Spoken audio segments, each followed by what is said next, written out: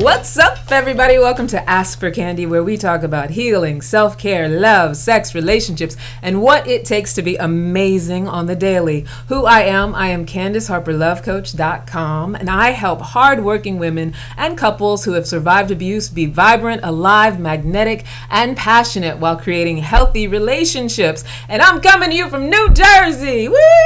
It's the fall, and you guys know, those of you who've been listening, that our theme all season long is healing the mother-daughter relationship. And this is our wrap-up show. We're about to put it all together. Renata says, hi, ladies. We already got people trickling in on the Facebook.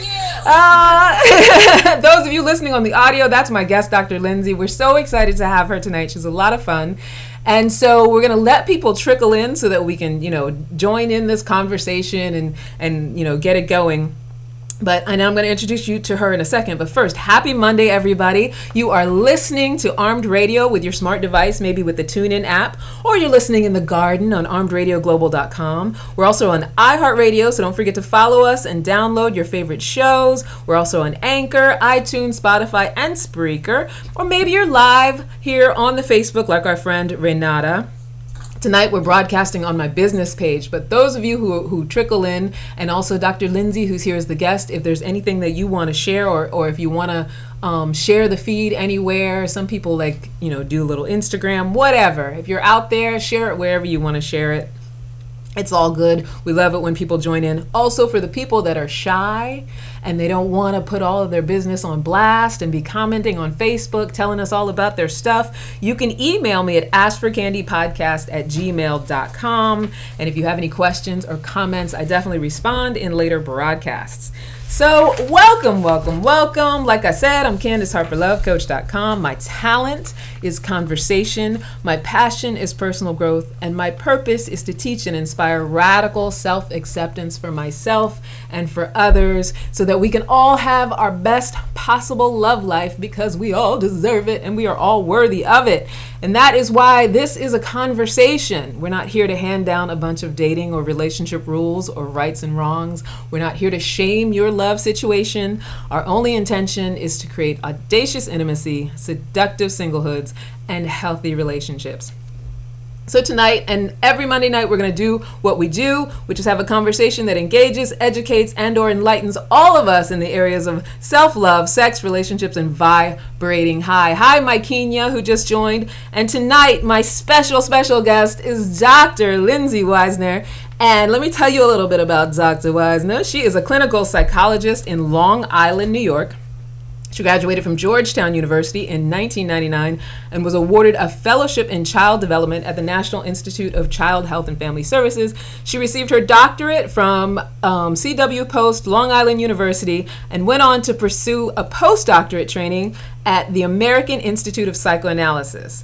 Dr. Weisner is the current host of the Neurotic Nourishment podcast and the co-author of the upcoming book, 10 Steps to Finding Happy. This book will be released on March 20th, 2020. I love those numbers. I know, right? Those are fantastic numbers. In accordance with the United Nations International Day of Happiness. That's perfect. I know, and who knew that was a real thing, but it is. Right? I love that that's a real thing. It needs to be a real thing. We're living in very, very uncertain times. A lot of anxiety and depression going around. So much, but I have a job, so it's worth it. Right? So Dr. Lindsay, take your moment, say hi to everybody. Let them know who you are and how you are. Hi guys, I am still Dr. Lindsay Weisner. I'm a psychologist in private practice. I am also a fairly newbie podcaster and an author with a book coming out, and I think this is the perfect season to have me on, because as Candace and I were talking about before, there is no easy mother-daughter relationship. Right. And I think we have to find a way to be happy no matter what our mother-daughter relationship is, either where we come from or the one we have with our children. Yeah. Oh, I love that. It's interesting because initially when I started this theme, I was having a lot of guests on who were in a sandwich generation position, where it's they're taking care of their kids and they're also about to, or on some level, taking care of their parents. And I feel when we've had traumatic pasts, specifically in the mother-daughter relationship, that is a whole can of worms. Like, that's a whole can of transformation right there. Sure. How Right? do you care for someone who didn't care for you? Yeah, and then also learn how to care for people who do expect your care, and learn how to do that when you weren't taught to do that. Right. The examples that were set for us are ingrained in such a deep-rooted psychological way. It's funny. I had a patient. I worked yesterday. A patient showed up in a raincoat, and it was pouring, and I was like, oh.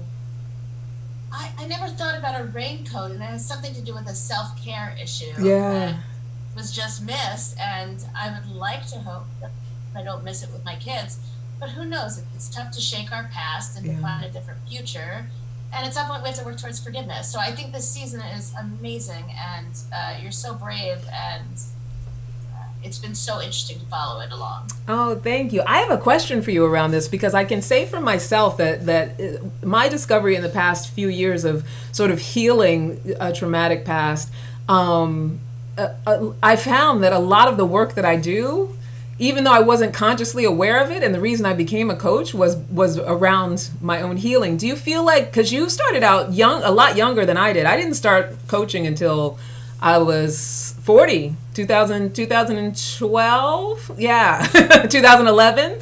So, you started out in college, right? You were already ready to study psychology, is that? Kind of. I wanted to be a writer. I became a psych major because a professor told me I couldn't, and I sort of recognized his narcissism as something that I was familiar with. Yeah. And sort of said, nope, and immediately went to major as psychology. In psychology, I became a psychologist. I got a fellowship, a 2-year fellowship with the National Institute of Health in Bethesda, Maryland. Okay. And this was a natural progression to getting my doctorate.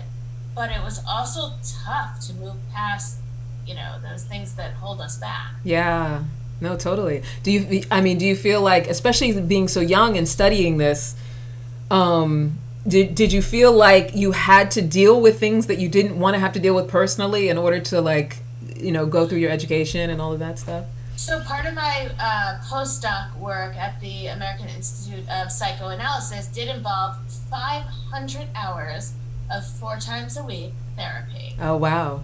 I can definitively say I am less crazy now than I was then. But I think that crazy remains because we're all a little bit crazy. Yeah. But I definitely had to find a way to move beyond my past. And I think I try to do that every day, every year, every minute. But I also think it makes me a better therapist. Yeah, absolutely. Absolutely. Go ahead. What were you going to say?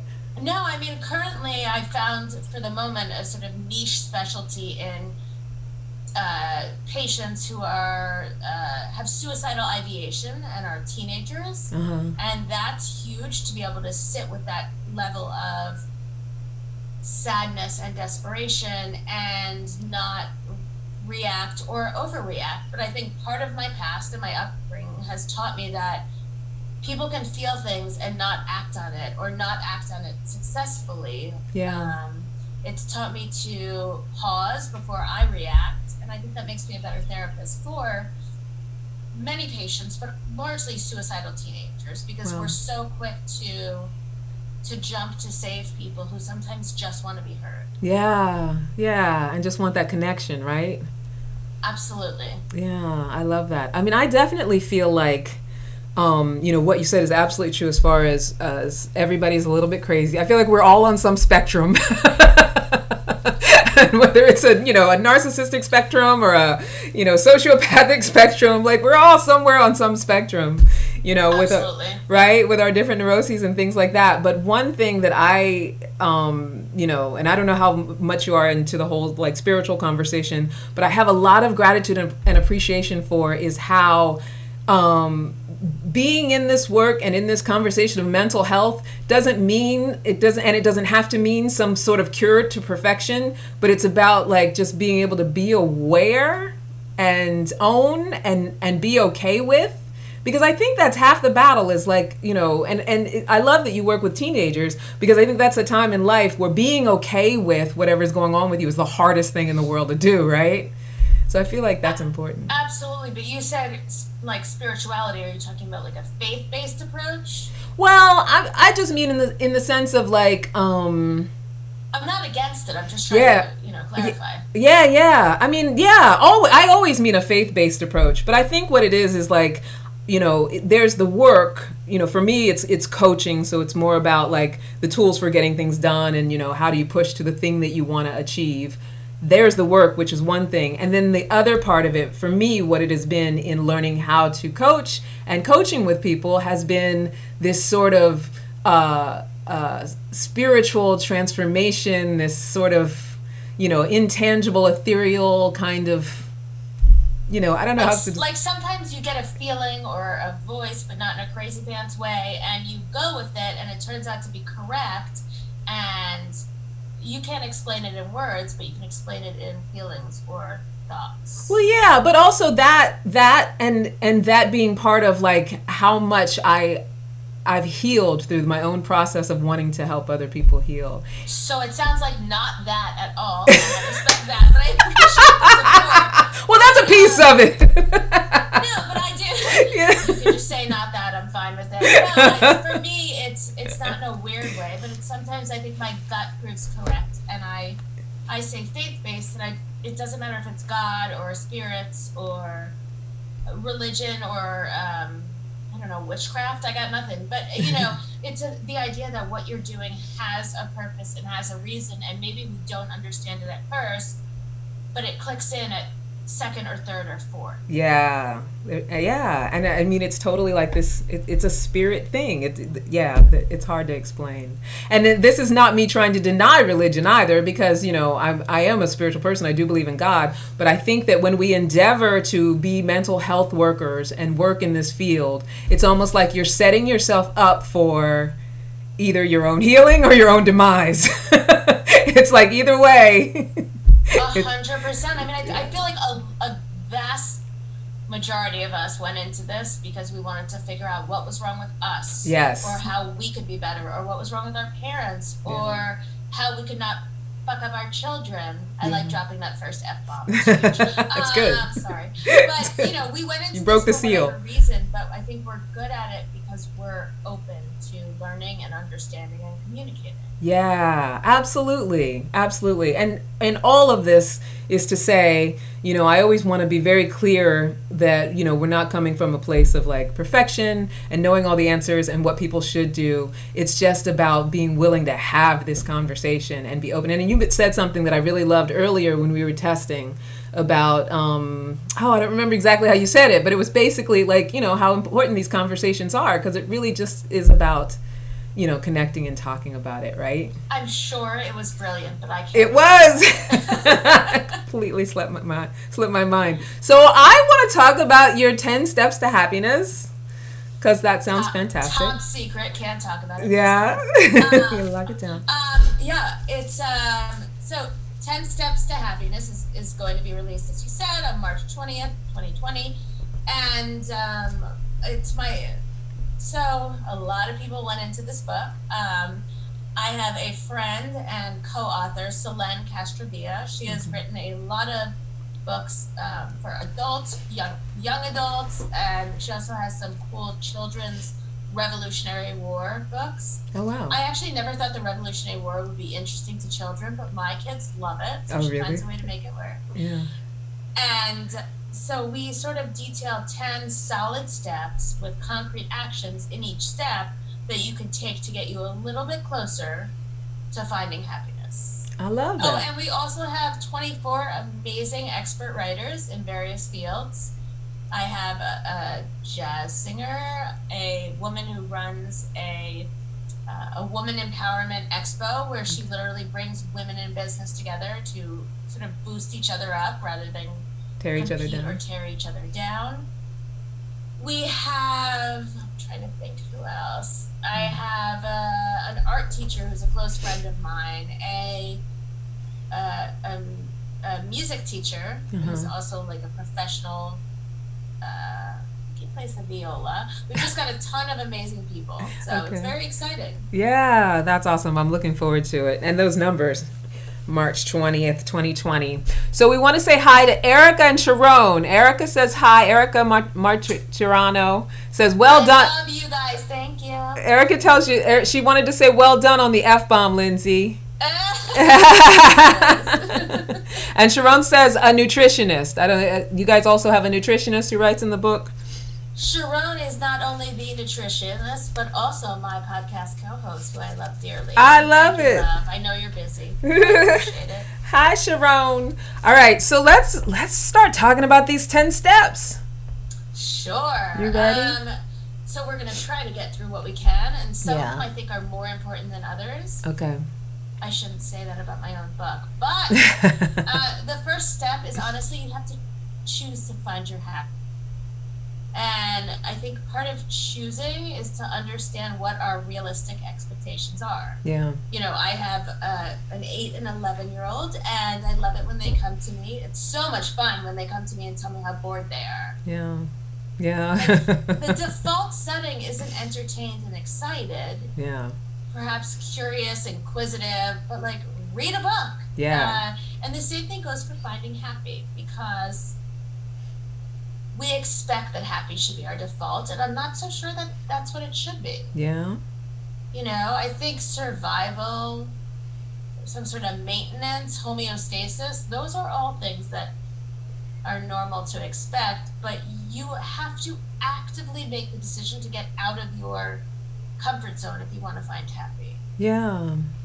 I love that you said that, because here's the thing. I feel like that is the basis of a lot of the work that I do as well, because I'm a big believer in, you know, taking responsibility for our own experiences and the choice of happiness. And I also love that you talked about survival, because I was just doing some research recently, and I was reading about how our default is survival, and it's part of why we struggle against you know, just being okay. Like it's why peace is not our default, because it biologically we're wired, right, to be looking for the trouble to keep ourselves protected. 100%. Right? Meanwhile, we live in a culture, in a society where, for the most part, obviously there are people who are in at-risk situations, but for the most part, we live pretty cushy, especially compared to the rest of the world, right? Yeah, we do. And, and you know what I've noticed with my patients, and I cannot prove this on any sort of a scientific, statistical, you know,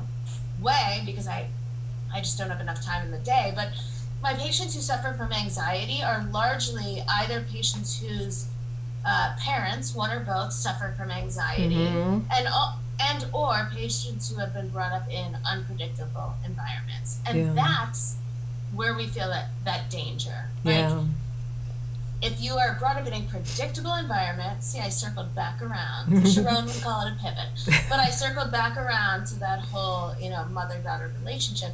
If you are brought up where what you expect is realistic and provided for you, you're less likely to have anxiety. Yeah. I can't prove it statistically, but anecdotally I can.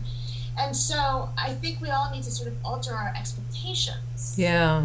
Absolutely. I also think too, I mean, you know, that being true, and then also there's this whole thing with connection and how, you know, I'm hoping that as generations get younger, it evolves. But like, I look at my parents who are very much baby boomers, or like, I don't know if they're considered elder baby boomers or the generation right before, younger version. I don't know, but since none of us actually know and just pretend, how old are your parents? They're late 70s.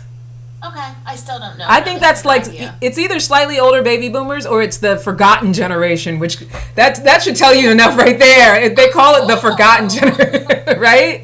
But that generation in particular, the way that they connect, and this is very generally speaking, is through ailment and pain and guilt. Oh my God, we all connect through ailment and pain. I know, but a bunch of 40-year-olds. But that's where.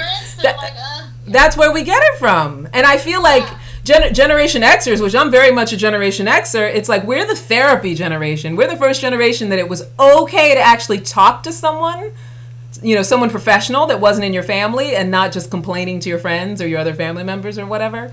So I think, and I hope that this is the case, that as we move along, and especially by your children's generation, that the possibility for people to be able to find different ways to connect, so that you're not actually sabotaging your life by the way that you connect with the people who raised you, or that, the cycle can break. Like, the pathology doesn't have to continue because you're aware that that's how they're trying to connect with you. Like, whether it's guilting and all of that My stuff. husband and I are both psychologists. We are going to fuck up our children royally. I accept that. Maybe I'm the generation of we will fuck up our children. But Yeah. I like the rest of what you said. Yeah.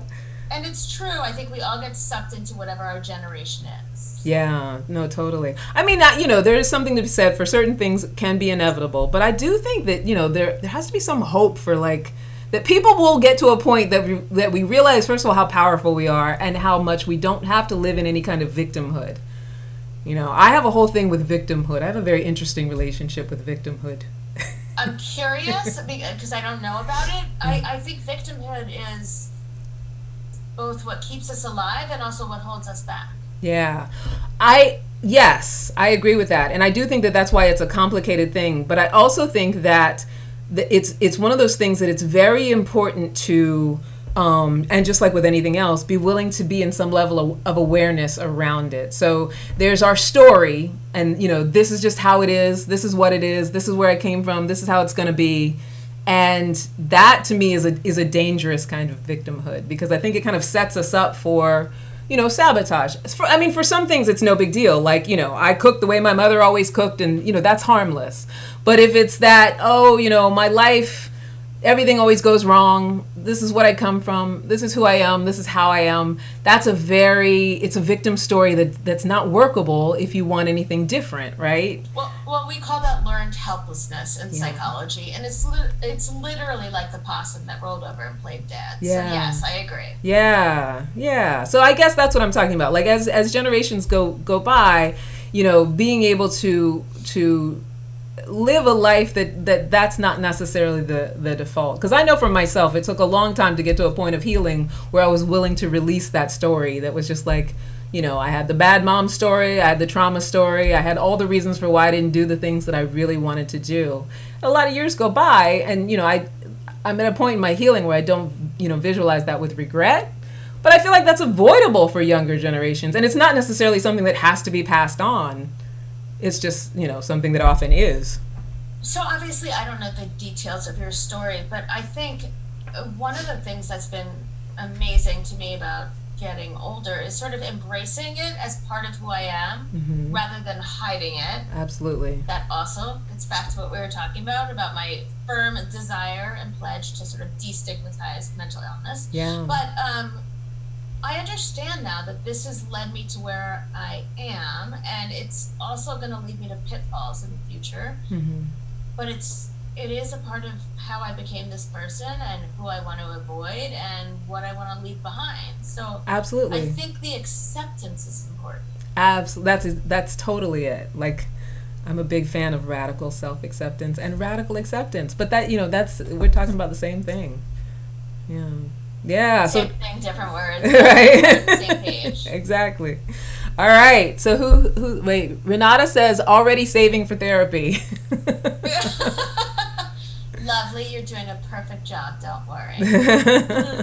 All right. So what's step number 2? Seek your happy place, and I'm going to actually combine this with seek your happy place and seek your happy people. Ooh. Because it goes back to what we were talking about before. Find someone or someones who love and accept you for who you are. And someplace where you feel comfortable. That doesn't mean you're the best at something or, it comes naturally to you, but someplace where you feel comfortable enough learning from people, admitting your faults. Yeah. And embracing the experience. Yeah, absolutely. I love that. Like community. Absolutely, community. Renata, I met on a cruise in Hawaii. On my first anniversary, which was 15 years ago, and she turned out to live across the street from us. She saw my mother come into the some room at the cruise and yell at me and berate me. Oh, wow. And when my mother walked out, she was like, Renata turned to me, she goes, "We're going to do just fine." And now, and you've been 15 years later, she showed up. So thank you. That's amazing. I love that. It's a crazy ass story, but it's one of my favorites. Yeah. Oh, I love that story. Altis says yes.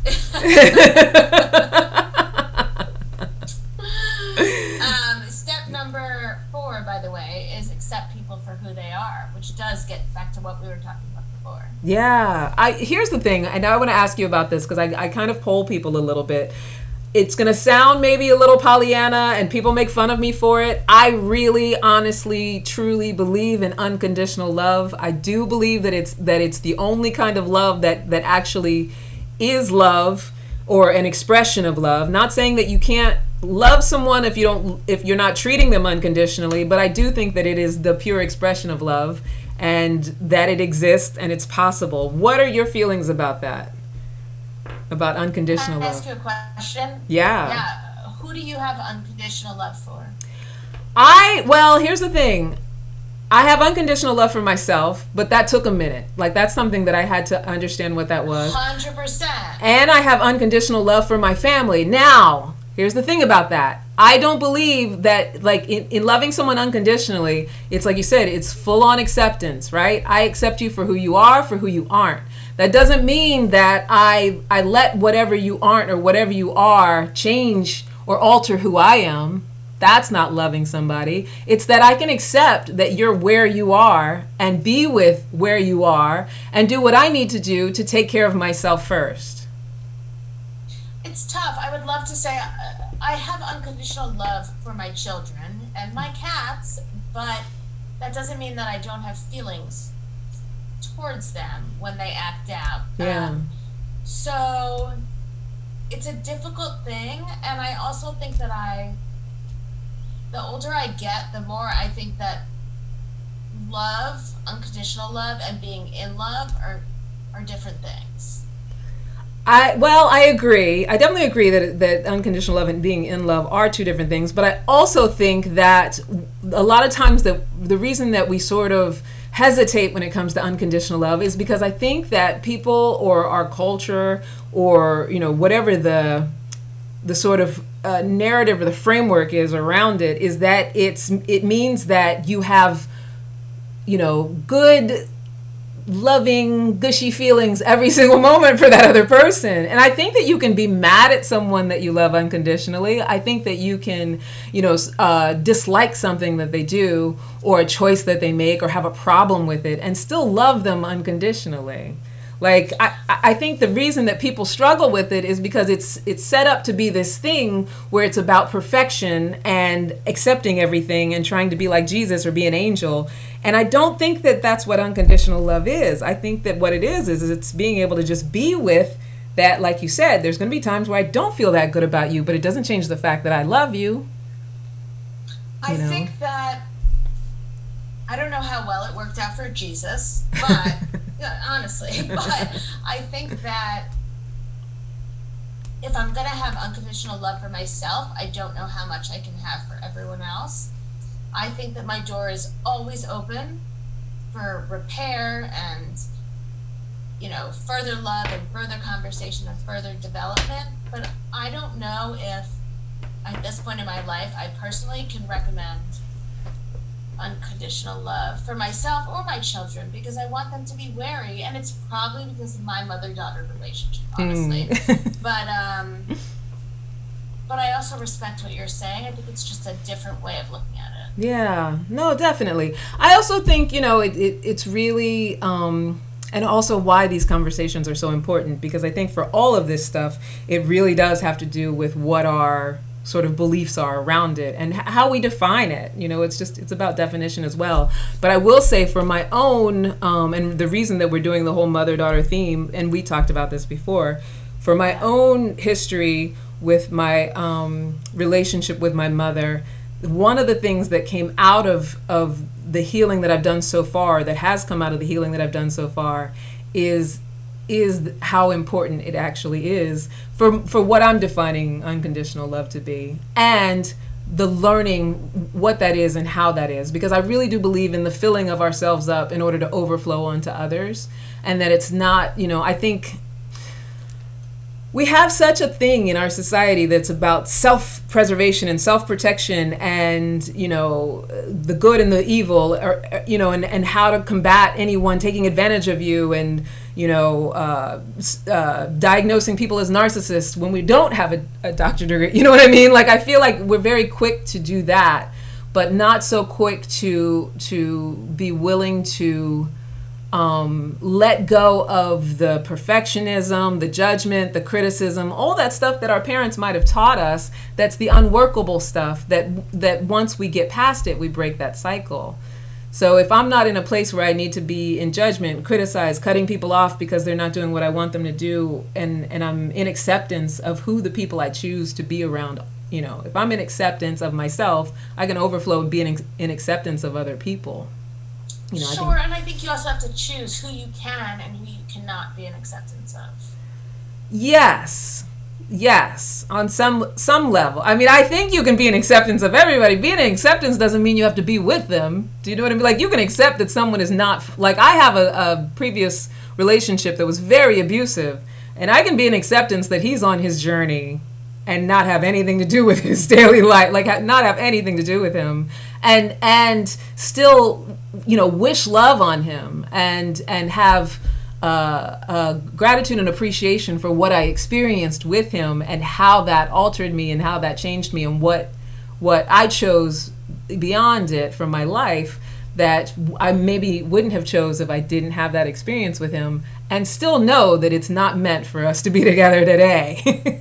Sure, I think that what you're saying, the way I would word it is that everything happens for a reason, and I don't have to actually accept who you are to accept the place you've had in my life and how you led me to the path that I'm on today, which that I can appreciate. Yeah, I do believe that everything happens for a reason, and I also believe we can always make better choices. Yeah, no, that's absolutely true. Yes. All right, honey. What are we on? Step number 5. We are on step number 5. This hour goes fast, by the way. Huh? I'm sorry? I was gonna say this hour goes fast. By the way, we're already at 35. Do you want me to talk faster? No, I don't. Step number 5 is rid yourself of what you no longer need, and I think this goes back to the acceptance. I don't know if I need to accept everyone. I think sometimes I can just let it go. Yeah. And this goes for every relationship in your life. I mean, we go into it more in the book, but pretty much I think you have to do what you can to make that decision. Can you both accept and let it go? Like, can you do both? I think so. Yeah. What do you think? I think so too. I definitely think so. And I think that it also applies to, I love this because it also applies to the stuff that's around us. Like, whether it's stuff that we're addicted to or like... Nope, I have a hoarder for a husband. I did tell Renata this recently. I may have told some other people. I recently found like 20 bags of mail in huge shopping bags. And so I'm going to accept and let it go that I have a hoarder for a husband, but I cannot rid myself of that husband. No, that would be up to him to have to rid himself of the hoarding. But I think that it does apply. Like, he'd have to make that decision, right?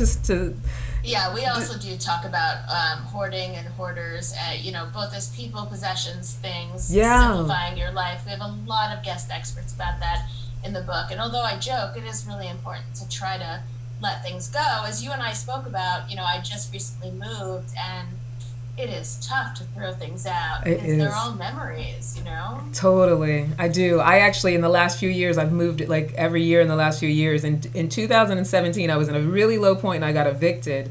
And just that process was such a first of all, I didn't realize how much of a hoarder I was. I wasn't, not like an on TV, dead cats in the corner kind of hoarder, but I definitely owned way too much stuff, way more stuff than I needed.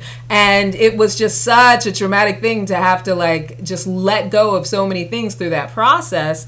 But in hindsight, it was just like exactly what the doctor ordered, because I love the idea now of just like what, and I do help, part of my coaching, I do help people organize their spaces. Do you want to come to Long Island? I'd love to. If you need your workspace organized, I will totally come and like have it.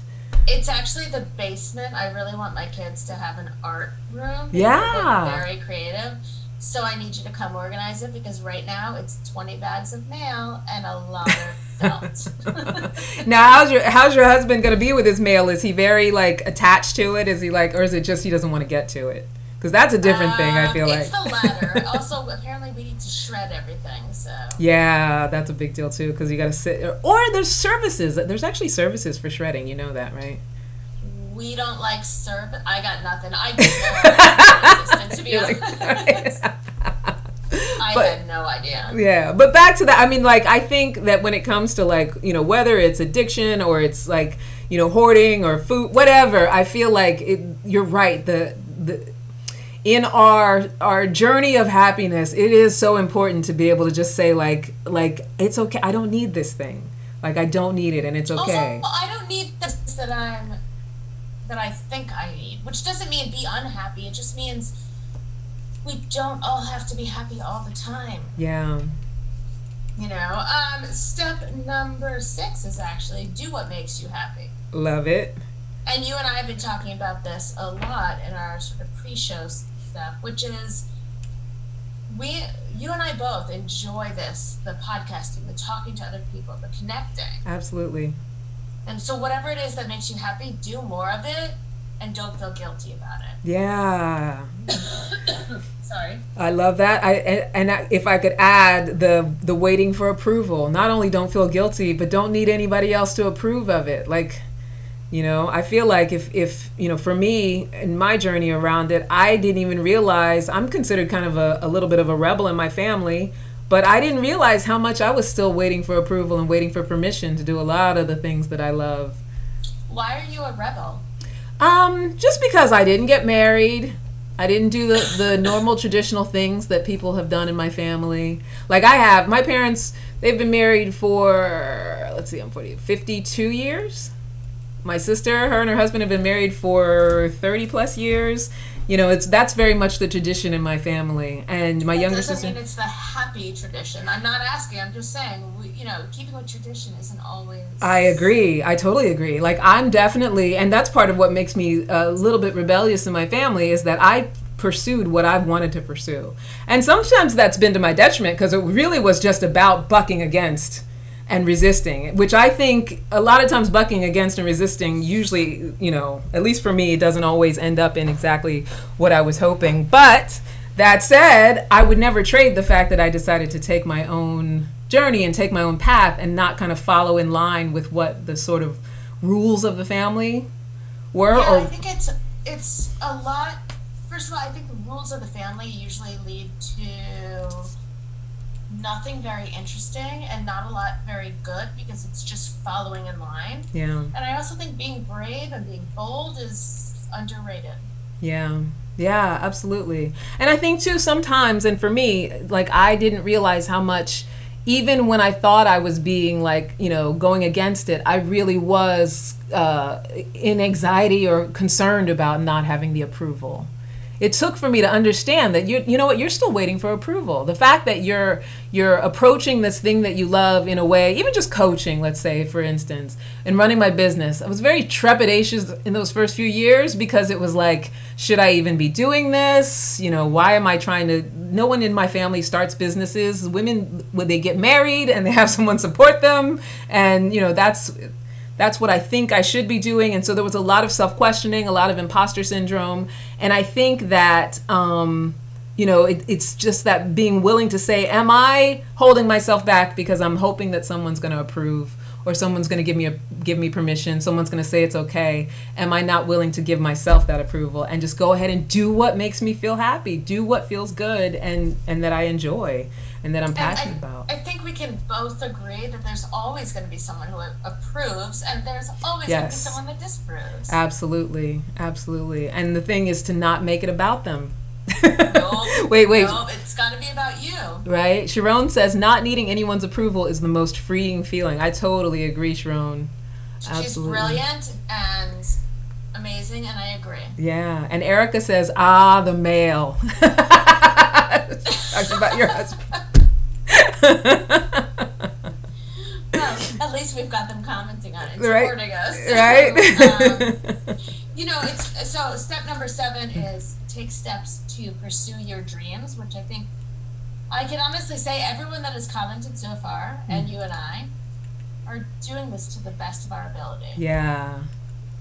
I mean, I could say more about that, but there's plenty of people in the book that say it more and say it better, and I just think you have to be brave and bold and all the things I said 5 minutes ago.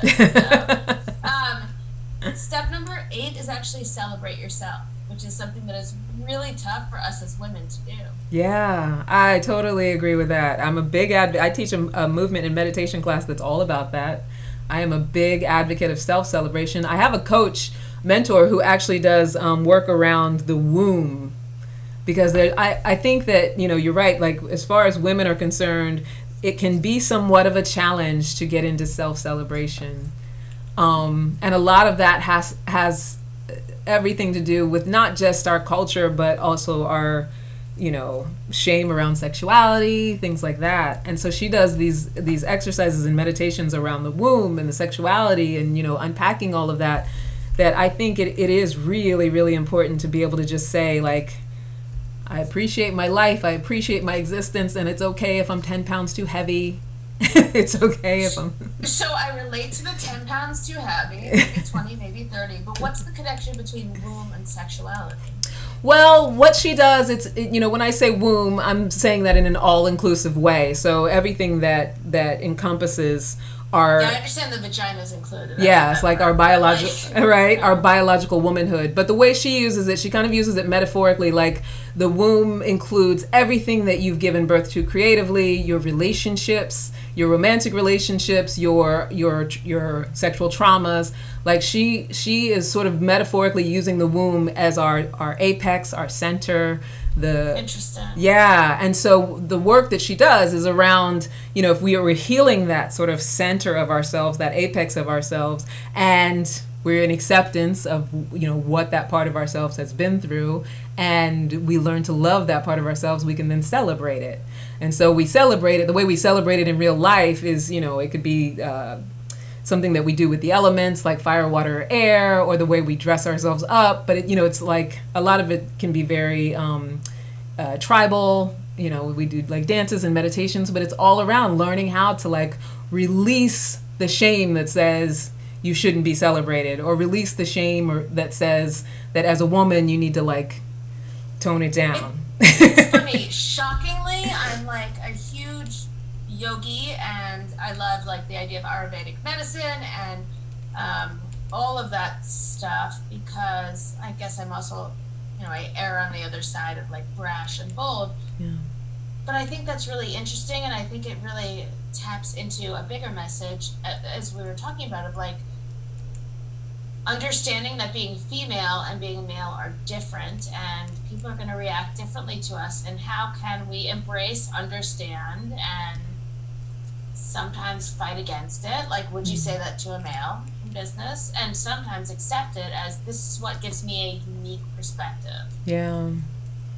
I mean, I think that all of that's true. I do think that, and to me, this sort of speaks to like identity in general, because I feel like it's really important, and why celebrating yourself, bringing that back around to celebrating yourself is so important. I feel like it's really important to be able to stand in who you are, and because we do live in a world where there will be people who will come up against who we are for whatever reason, whether it's that, I'm a woman, or because I'm black, or because I'm Jewish, or whatever. 100%. Right? So I think that the standing in who you are is an offshoot, or maybe it's actually the main thing, and then the celebration is a support to that. Like, I feel like that's... Right, but I think we also need to accept, like, it still feels odd and uncomfortable to point out differences between us, and it shouldn't. Like, it should, I saw it with you, I felt it with me. We should be sort of embracing who we are, how we are different, how we are similar, and what we can do together. And I just don't think, I don't know if I'm there yet. I don't think most of us are there yet, but it is something to look forward to. Absolutely. I totally agree with that. To move forward to. Yeah. Because I think the best thing about having a podcast, for me, and I think for you, as we spoke about before, is speaking to people who we wouldn't normally speak to, and seeing, like, how we can learn from each other. Yeah. I agree. Yeah. No, I totally think so. And I think that's how we do. Like, that, like you said, the willingness to celebrate ourselves is the start. Because if I know 100%. Who I am and I feel good about who I am, I'm okay that you're different, and I can still feel good about you. Right. And also, I think it takes some time to learn who you are. Yeah. And I think it evolves over time. I know who I am today. I know what I believe today. But if I'm the same person now that I was like 10, 15, 20 years ago, then I've wasted a lot of time, right. That's true. Absolutely. It's my thought. All right. What step are we at? I feel like... No, I'm sorry, I was going to tell you, but then I was like, maybe you should lead. We're in step 9, which is spread joy, which honestly, I think we've been doing with this podcast. Right? And then... well, now wait, though, with the spread joy, because I always feel like, I want to give people nuggets, because if I'm someone out there, and I agree with you, like, I love, my bio on my Facebook is autogenic bioluminescence, so I'm all about, like, spread the joy, the smiles, and all of that. But for people out there who, like, don't know what all those complicated big words mean. Yeah, exactly. Or are just in a space of, like, feeling like, my life is shit. Like, what do you mean spread joy? Like, what is a takeaway for someone, who's... So, last year at a local high school, there were actually 2 suicides, teen suicides. Yeah. And when I spoke with several of the teenagers who had gone to the high school, one of the things we spoke about, because I'm scared and I want to know this for my own kids, and one of the things we spoke about was, well, what did someone do in the community, in the school, in the whatever club, to help, like, to make you feel better, to make you feel appreciated and loved, I guess joyful, that was not my exact wording, but joyful in the moment. Yeah. And a few people told me that some of the mothers, I would like to say PTA moms, but I can't guarantee that, had shown up after school and given out flowers with a little note on them that said, you are appreciated, you are loved, you are worthy, something. Yeah. And to me, that always strikes me as, we've got a lot better examples in the book, but that always strikes me as like a small thing to do that makes a huge difference. It's totally. Like when someone comes home with flowers for no reason. Yeah. It's something that just says thank you for being you and for trudging through whatever you're going through. Yeah. So that's my association, which is not technically what's in the book. That's how I like to think of it. And yeah. But it makes sense. Like, if I'm someone out there right now who's, like, feeling kind of down on things, it could just be a little bit of acknowledgement of somebody. It's basically what you're saying. Like, just acknowledging that somebody, matters, or that they were there for you, or that you appreciate their existence. Or just to say thank you for, like, thank little you. things. Yeah. Yeah. No, I like that. And then the last one is to just be grateful.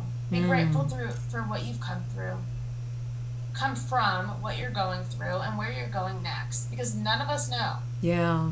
And also it gets back to celebrating the moment, be grateful for the moment. This shit is tough. Yeah.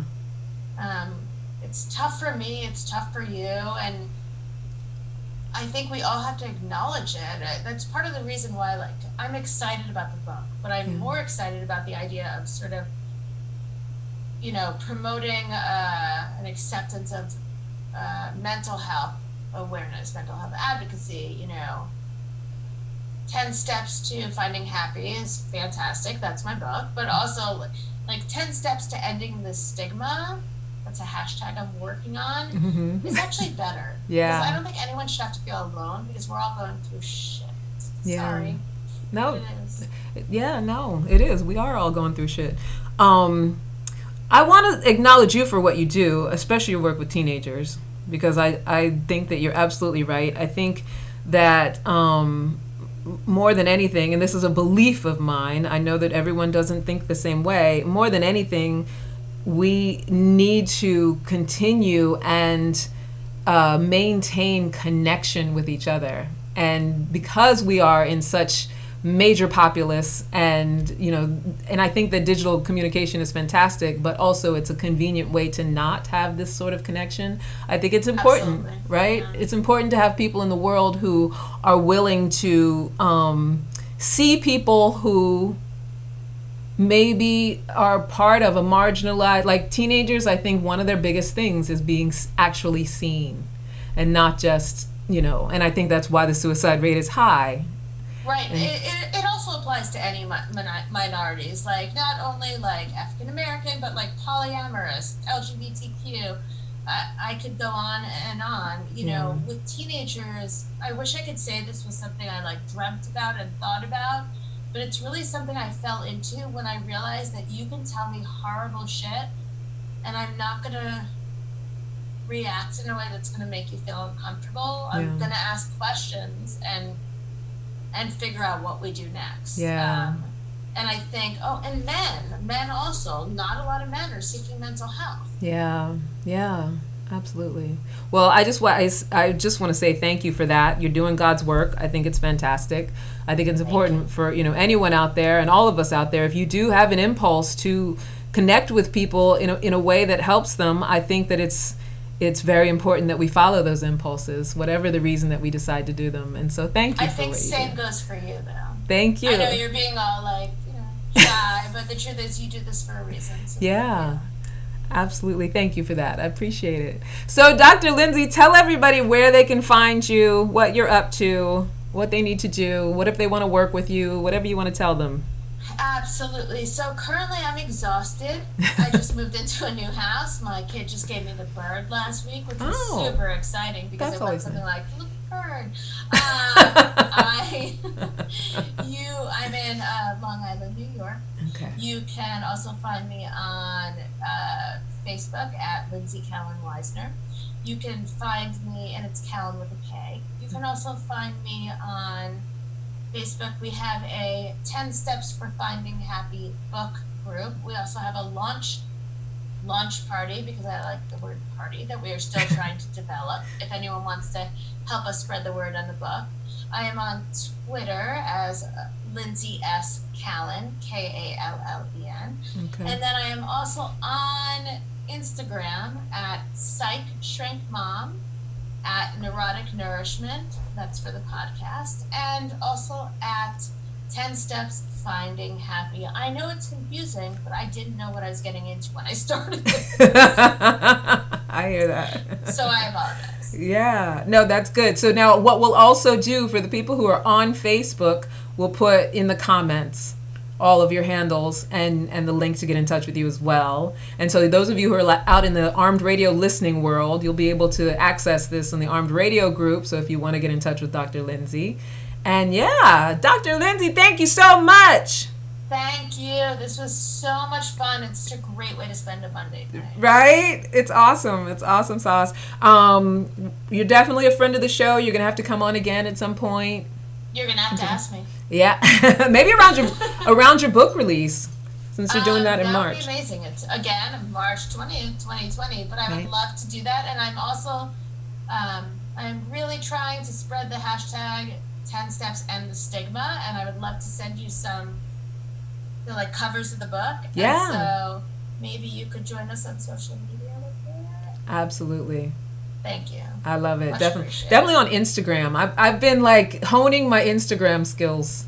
It's so complicated. It It's is. so long to figure out what the hashtags were, but I kind of understand. So not really. Right? Like, yeah, it's that weird sort of limbo of like, I think I got it. Every now and then something good will happen and it's like, oh, someone did read that. Okay. And then I it's got like, nothing, but we're figuring it out together, and that's Right. all that matters. right? Absolutely.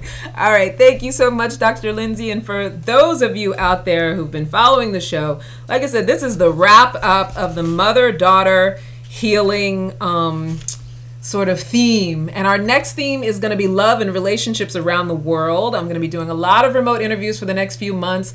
I've got a couple people from Bali. I have Australia.